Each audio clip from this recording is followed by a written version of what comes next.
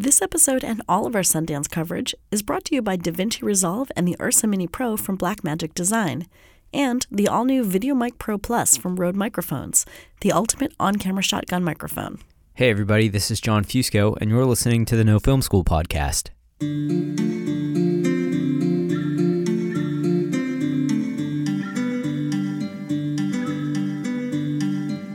In his introduction prior to the screening of The Catcher Was a Spy, Sundance Director of Programming John Cooper described the film's director, Ben Lewin, as the nicest director he'd ever met.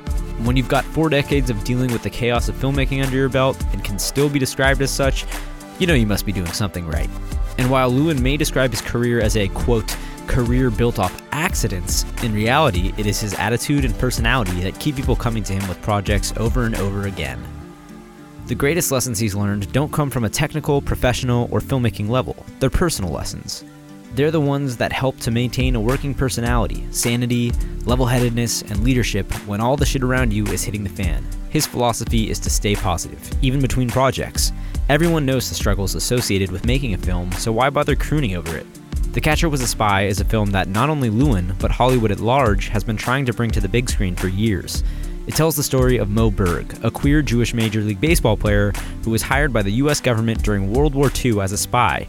His mission? To kill Werner Heisenberg before he could finish creating the atomic bomb for the Nazis. Sounds pretty absurd, but it's a true story.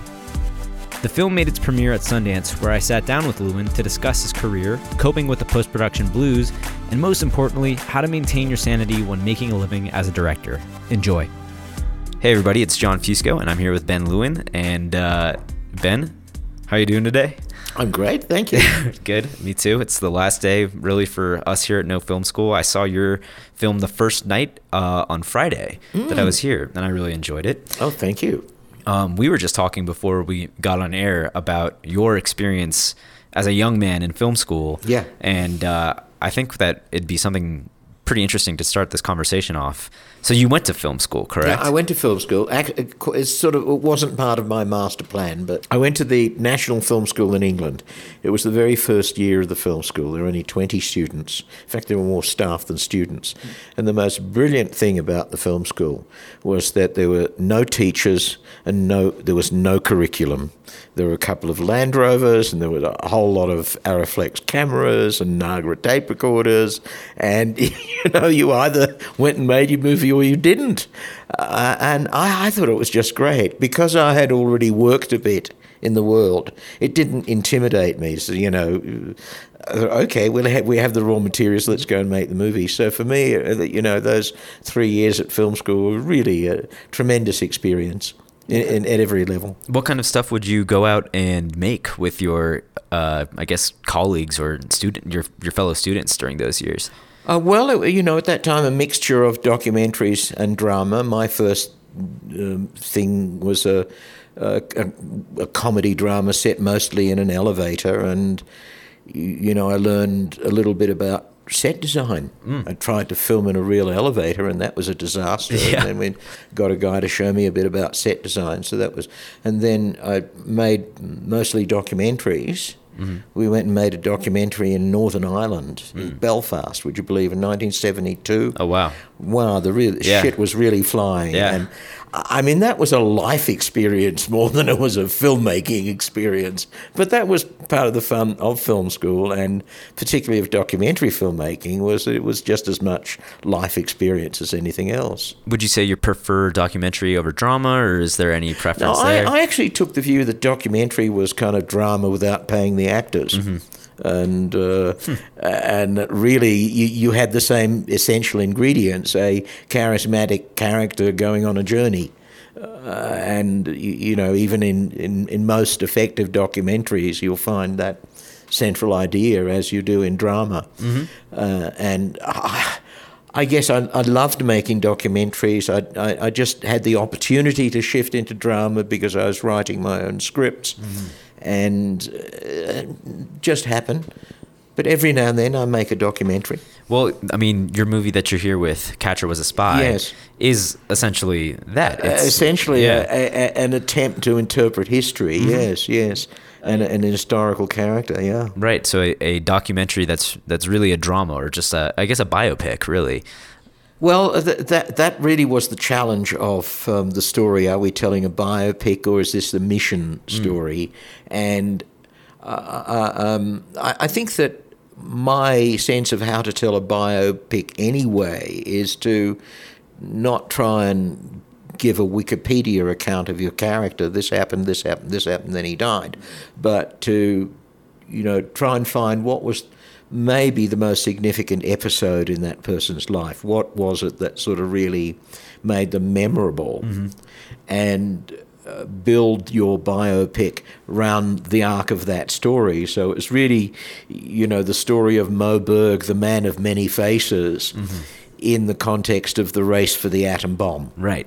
So all the circumstance that surrounds it is essential to the biopic, essentially. It's a World War II movie as much as it's a movie about your character. Yes. So why did you think that now was a great time to be telling a World War II story, specifically Moe Berg's story? Yeah, I think maybe you mistakenly feel that filmmakers have the luxury of choosing the time and place. and usually these things happen serendipitously rather than by design. And I think that, somehow this story of the race for the atom bomb has fallen into a time when it means something. There's a kind of a resonance about it. But we didn't anticipate that. Really, Hollywood has been trying to tell the story of Moe Berg for about 20 years now. Wow. And I guess one of the things I'm kind of proud of is that we're the first to kind of get there with a story of Moe Berg. Yeah. And there may be, and probably are, other stories to tell. But, there has been this ongoing fascination with him. And as I say, the timing is serendipitous. It's not, I certainly didn't have it in my agenda that, roughly around the year 2017, I'm going to make a war movie, I guess I was concerned that my total body count wasn't all that much, and I wanted to kill me a few Nazis or something like that. But everything happens. My whole damn life has been an accident. Yeah. And what am I doing here? When did you first start thinking about this as a movie? It took 20 years to develop, or was it a... No, but ever since Nicky Davidoff wrote the book, Hollywood has been fascinated by it. It's been, I'm sure you could trace the hands that it's been through, and it just came to me because a good friend who was an actor, John Hawkes, in fact, knew the producers of Catcher and sang me up a storm and said, "You've got to meet Ben and love this story." And he was right. I was really intrigued by the story, and that's how this kind of thing happens. And then it really pivots around one's ability to get someone credible to play the lead. And when that happened, who was one thing? Paul Giamatti. We're very lucky. Happened to be a good friend of Nicky Davidoff, so there was already a pre-existing interest. His father was a baseball commissioner, and so you have a bit of luck on your side as well. On top of that, he liked the character and the script. So, things kind of fall into place, as I say, without having any... I certainly am no puppet master. I just wait for luck to come along. I like this idea of sort of, a career being built on accidents and a career being built on luck. How do you keep yourself open to those opportunities, I guess? Is it all just blind luck, or do you do certain things to sort of set yourself up for these opportunities to happen? Well, I can't... I'm not a believer in blind luck, of course, but it's very hard to know when and how a story will come along that kind of makes a mark on the map for you. And even when it does come along, you don't know that that's the story that is going to either make that mark and elevate you or bury you. Right. So that I am conscious of the unpredictable nature of it. And maybe it's down to my personality too. I mean, I know, Mike Leigh, for example, has a very consistent kind of trademark. Do you know his movies? Yes. And you can't mistake a Mike Leigh movie. Yeah. And maybe he does have this sort of design over his own career and oeuvre that I'm very envious of. Yeah? The sense that he knows where he's going to be next. I have no idea where I'm going to be next. I mean, I feel that I'm not drawn as a viewer to any particular genre. Okay. Certainly, if you'd offered me Catcher Was a Spy to go to see this Saturday night, oh yeah, that's my kind of movie. Sure. But I like exploring different genres. And I suppose that one of the things that sort of resonated with me a bit, because people are always asking you for tips. Oh, how do you do it? How am I going to become a successful filmmaker? Right. And I don't know. I remember talking to a friend of mine as he was walking out my front gate in Australia, and he wasn't a film person. He says, and all he just says was, make something that moves people.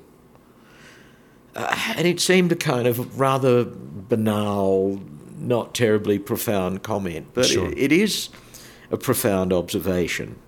So that ultimately, I think that I would get the most gratification from something that moved someone. I don't know quite what that means, but just maybe shifted them from where they were a few minutes ago. Right.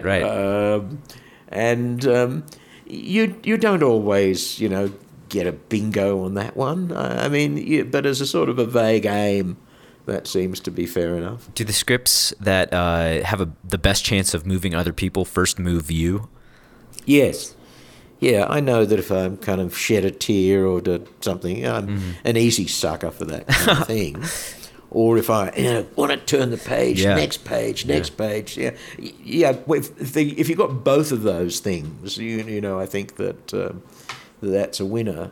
I mean, I believe that we've all stuck our necks out on this one. In particular, it's a challenge. Yeah. It's not like a kind of boy meets girl, but you've got Jennifer Lawrence and Brad Cooper. Go for it, Yeah.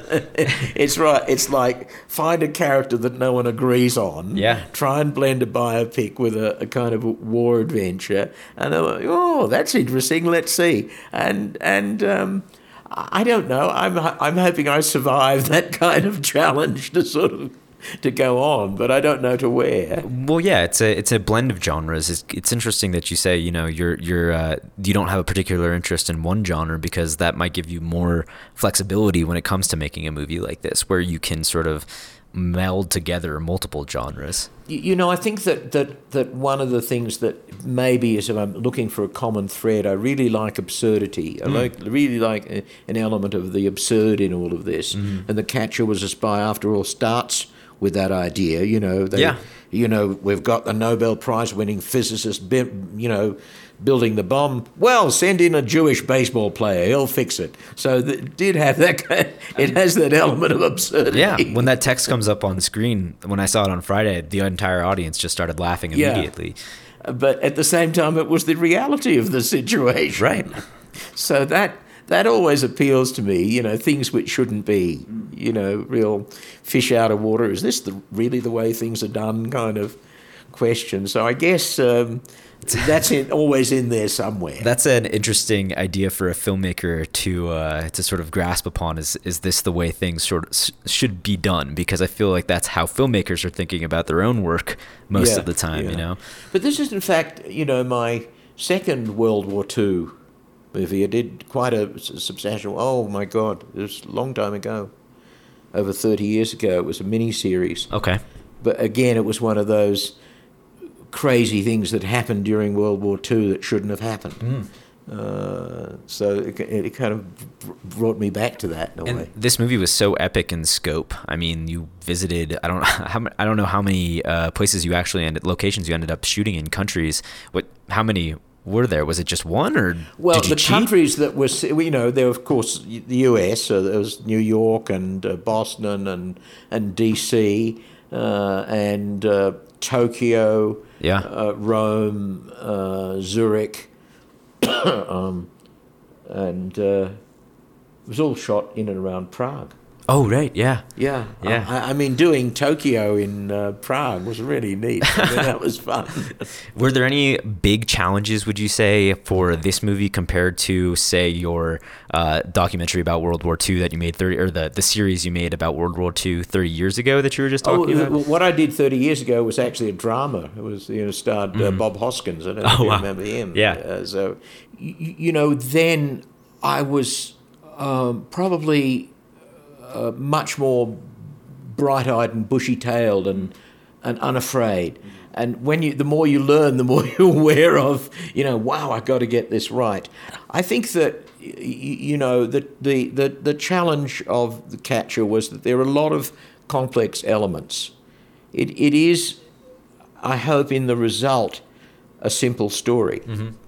But the elements were complex. Berg's own personality, which we decided, yes, we do want to know something about him that is, behind the James Bond veil, if you like. Right. That sense of an innate understanding of secrecy. So I would say that one of the challenges was we were dealing with a much more elusive character than I've ever had to deal with, and potentially controversial, because people will come in, I knew Mo Berg, it wasn't like that at all. Yeah, that's exactly like Mo Berg. So that's a challenge. You're dealing with history. Right. And you can make up scenes, of course, that never could have happened, but essentially go along with the historical facts. So I felt a responsibility to tell this piece of history properly as much as possible, but also to create a dramatically compelling version of this guy, not just a version, but one that would say, oh, wow, what a character, and not necessarily to leave people at the end saying, oh, got it, it's all but, a lot of people think, I'm going to look into this guy, I'm going to read more about him, which is a satisfying result. Definitely. Well, it's moved people in a way in that sense where they've actually wanted to go and learn more about your protagonists. Yes. Originally designed for Hollywood's elite colorists, DaVinci Resolve has been used on more feature films and TV shows than anything else because it lets you create images that are simply impossible with other tools. The latest release of Resolve now incorporates full nonlinear editor functionality and fully featured Fairlight audio, integrated directly with color tools to provide a comprehensive and complete pipeline for finishing. Recently introduced and making an impact around the industry for its high quality and flexible form factor, the Ursa Mini Pro professional digital cinema camera combines incredible image quality with the features of a traditional broadcast camera. Ergonomically designed, controls on the side of the camera allow you to adjust most settings by feel and without ever having to take your eyes off the action. Ursa Mini Pro also features built-in ND filters, a status display, and a revolutionary new interchangeable lens mount that lets you change between EF photographic lenses or PL, B4, and F-mount lenses. Ursa Mini Pro is lightweight and comfortable enough to use all day, has controls that are extremely fast to use, and image quality that's far superior to broadcast cameras costing 10 times more. That's the Ursa Mini Pro professional digital cinema camera from Blackmagic Design. The all-new VideoMic Pro Plus from Rode Microphones is jam-packed with useful features for shooters on the go. The automatic power function is perfect for the run-and-gun shooter, automatically turning the microphone off when unplugged from the camera. The mic's built-in battery door makes replacing the battery a breeze, plus it won't get lost. It has multiple power options, including the all-new Rode LB1 lithium-ion rechargeable battery, 2 AA batteries, or powering continuously via micro USB. The VideoMic Pro Plus also offers digital switching, which ensures that you have ultimate capture of the audio signal at the source, reducing post-production and editing times. Finally, the high-frequency boost will boost high frequencies, enhancing detail and clarity in the recording, and there's a safety channel that helps ensure the signal does not clip when unexpected spikes occur. That's the all-new VideoMic Pro Plus from Rode Microphones. So, in the course of your career, you've certainly learned a lot. What are some of the major things that you've learned over the past, decades that you've been in the filmmaking industry that have really helped you to succeed? You were just saying that a lot of people come and ask you for tips. Yes. But I know there's no golden rule for being successful in filmmaking. What would you say are some of the biggest takeaways you've learned from your career? Look, my wife told me don't say anything stupid. The other day someone said, "Oh, what advice would you give to young filmmakers?" So I said, "Well, get a dog. That can be very nice." But I mean, to treat your question seriously, what have I learned? What I've learned is not at a professional or technical or filmmaking level. The lessons have been personal lessons. And they've been, I guess, the useful lessons are the ones which help you maintain a working personality, to maintain sanity and level-headedness and kind of leadership responsibilities. When all around you is erupting in flames or whatever. Chaos, yeah. And really to try and maintain one of the terrible pitfalls of what we do that I've experienced is it cuts you off from reality. You found yourself stuck in a bubble and I go to a dinner party and what have I got to talk about? Just the damn movies I'm making or have made. And I guess that, this is not advice. I'm just kind of venting and telling you the struggles of making films and all the obstacles. That's old news. Everyone knows about that. Right. I think the struggles of maintaining a kind of a workable and decent personality in circumstances which can often make that very tough are probably more important, to be able to lead a stable family life in the midst of all of this, and to be able to deal with rejection and all these things which you could say the same thing about someone who wants to be a doctor or many other professions, because the technology and the business side of it are changing on a daily basis.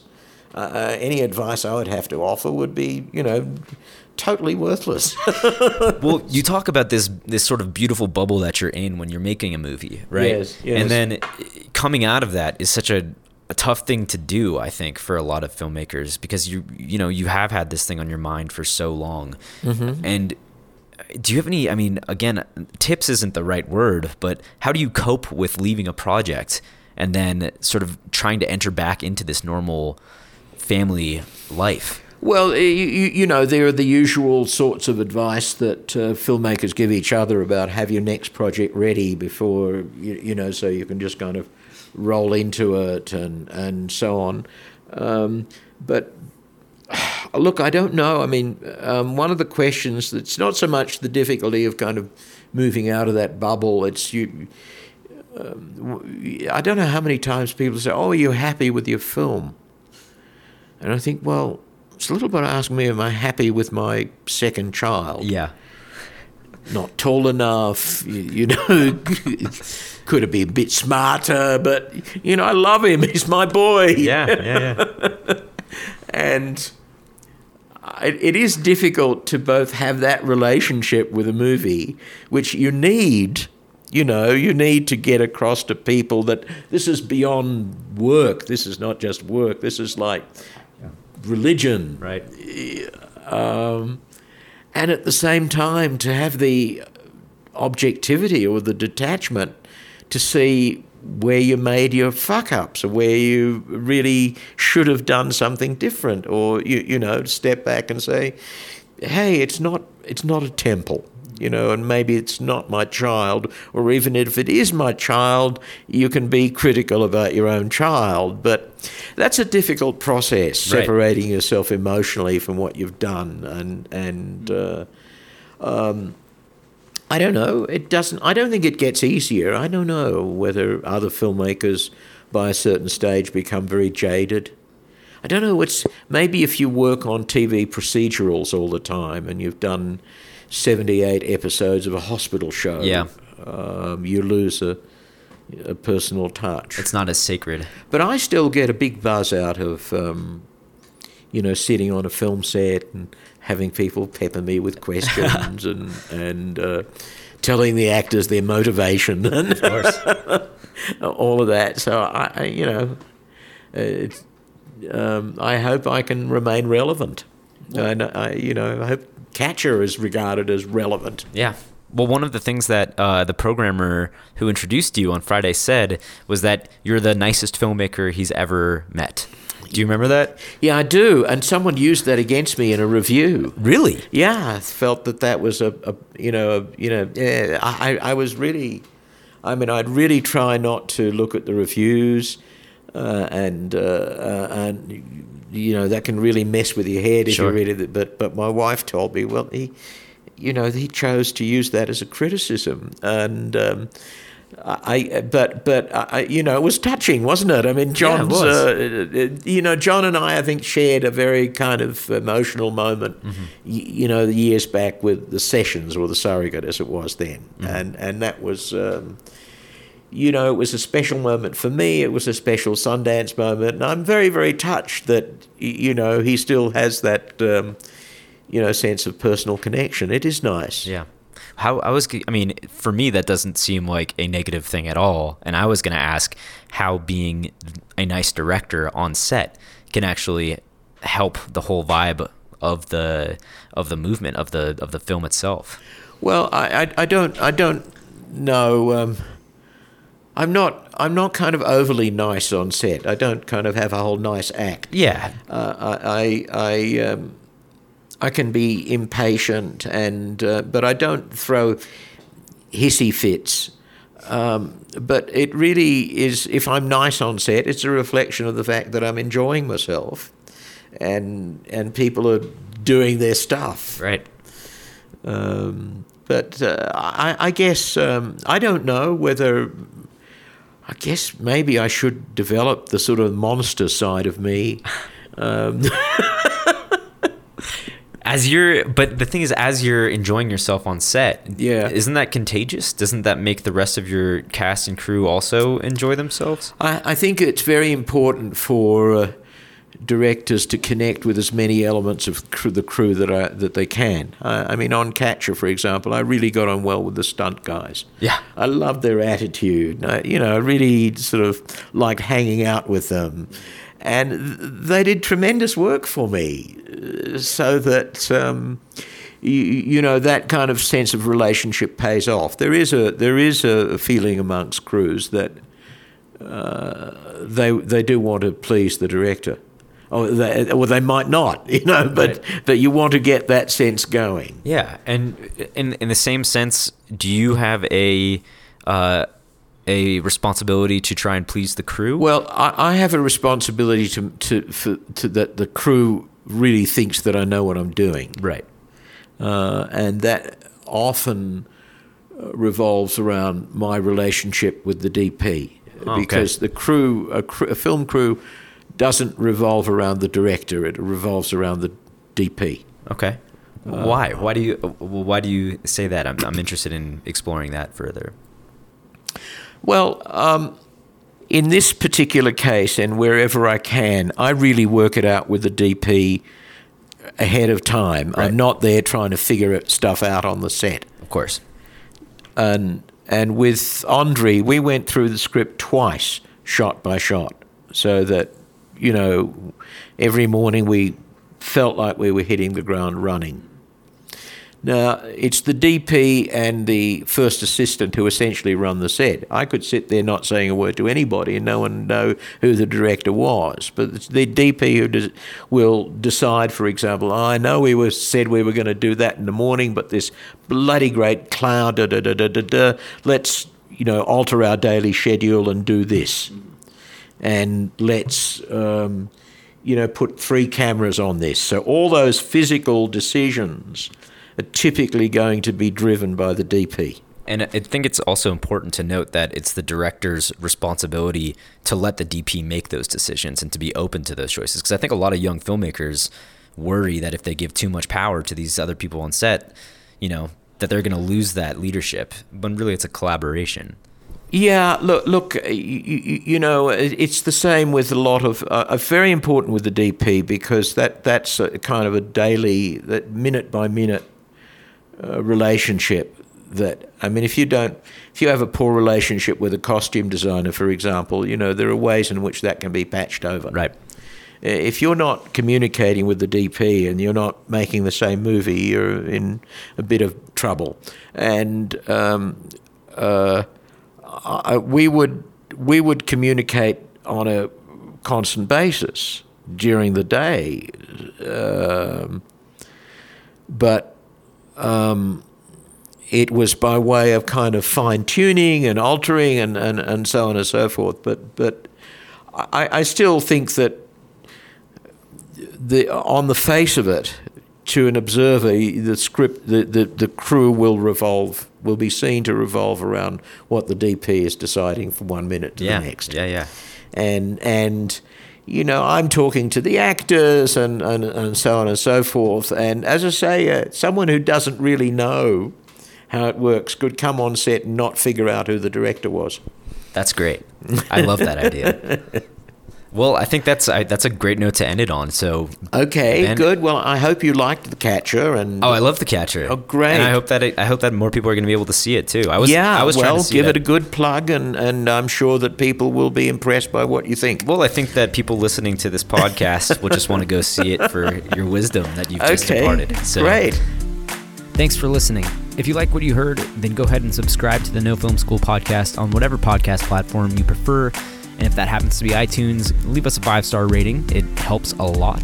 I'm John Fusco. You can follow me on Twitter at Jim_John_Jim. And be sure to tune in on Thursday for Indie Film Weekly.